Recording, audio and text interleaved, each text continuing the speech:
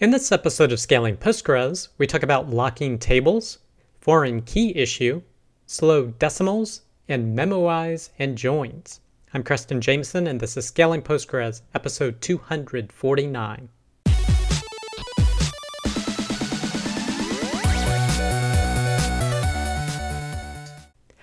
All right, I hope you, your friends, family, and coworkers continue to do well.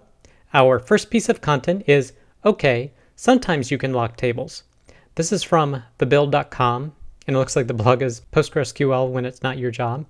And this is a very short post that's actually talking about something he wrote before where you should never lock tables. Basically, it's definitely something that's going to hurt your performance. And he actually, in this post, suggested using advisory locks instead of other types of more heavy locks. But he says there is at least one condition where you need a lock, and that's basically if you're going to modify part of the table. Like you want to add a column to the table. To actually make changes to that table, you need an access exclusive lock, even a brief one.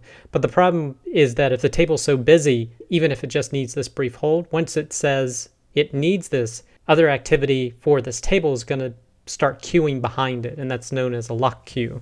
And that could cause some big problems potentially. Now, his recommendation on how to handle this is to use this code here where it looks like he's trying to acquire a lock, and if it's not available, try again in about a second. But frankly, what I use is just set a lock timeout and put it in a loop, and maybe you set your lock timeout to 5 seconds, 10 seconds, whatever you feel is most appropriate for your database and the load on it, and then just put it in a loop trying to apply that change. Or you could try using this code that he's provided. But if you want to learn more, you can check out this post. The next post, also from thebuild.com, is a foreign key pathology to avoid. And he came up with a scenario where you have, say, a streaming service, and you have a number of streams, you have a number of users, and then you want to link those users to those streams, and he called the table Stream Viewer. And because you want to maintain data integrity, a foreign key constraint is added on the Stream Viewer table to users and to the stream ID. But the problem is, if some popular person joins your service, now suddenly you could have millions of new people watching an individual stream. Now you have to add all of these millions of records to the Stream Viewer, where you're going to have tons of foreign key relationships to that one stream that has to be maintained, which is adding a 4-key share lock on that record. But you're going to get diminished performance, and you're going to start spilling to disk once you have an excessive number of these locks on the system. And he proposes 2 different ways to get around this. One is don't use the foreign key. Of course, you're going to lose referential integrity. Or another way is potentially batch up the join operations. So don't do an individual insert for each one, but batch them up in maybe 100, 1,000 per. But if you want to learn more about that, you can check out this blog post.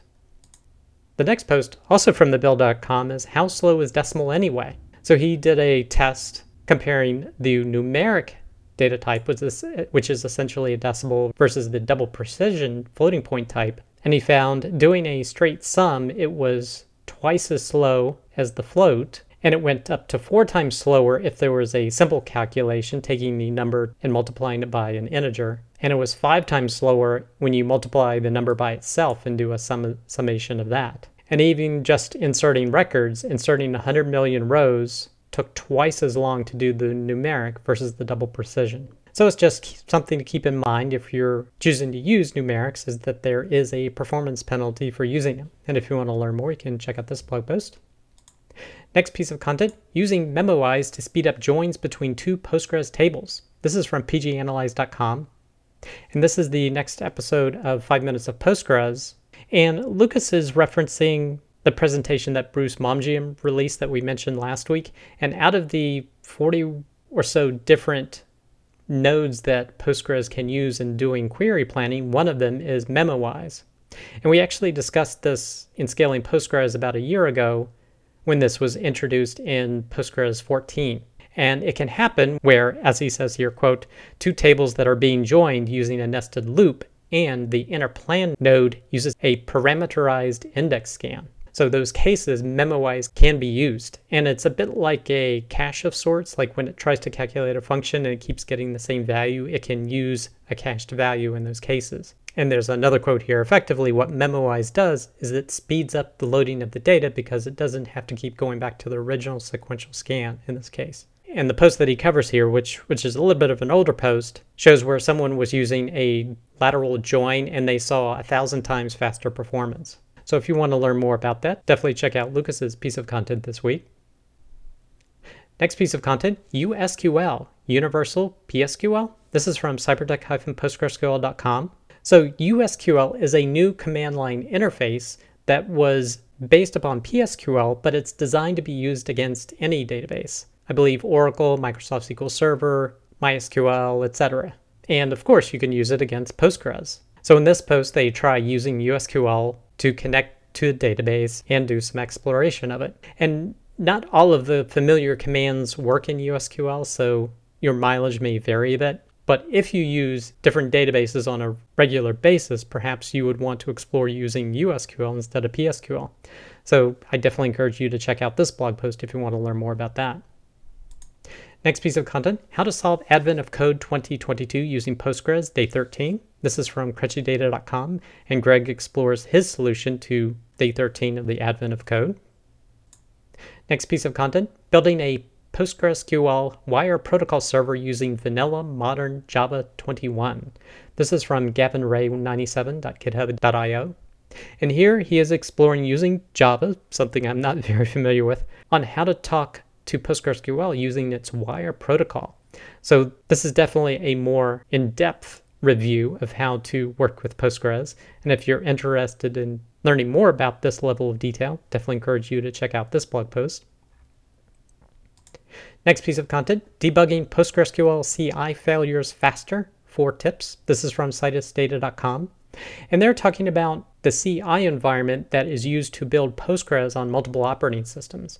And they're expressing that when building on multiple operating systems, you can run into errors. And what are some tips on how to determine where the errors are coming from?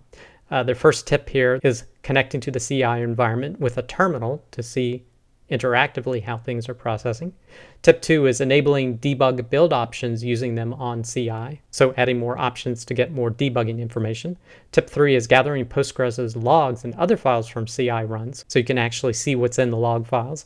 And tip number 4, running specific commands on a failure. So if something fails, are there commands you can run to gain more insight into what's going on? And of course, they go into much more depth of each of these tips and how to use it with the Sirius build system. So if you're interested in learning about that, definitely check out this blog post.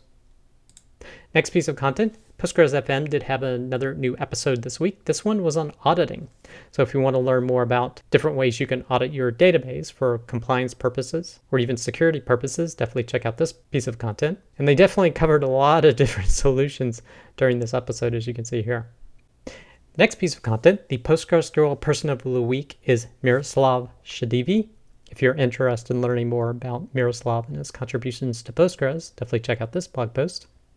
And the last piece of content, we did have another episode of the Rubber Duck Dev Show this Thursday afternoon. This one was on teaching new developers with Melissa Amaya.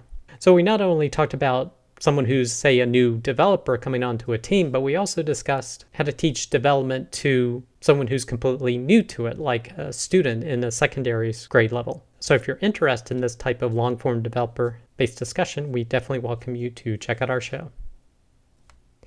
That does it for this episode of Scaling Postgres. You can get links to all the content mentioned in the show notes. Be sure to head over to scalingpostgres.com where you can sign up to receive weekly notifications of each episode, or you can subscribe via YouTube or iTunes. Thanks.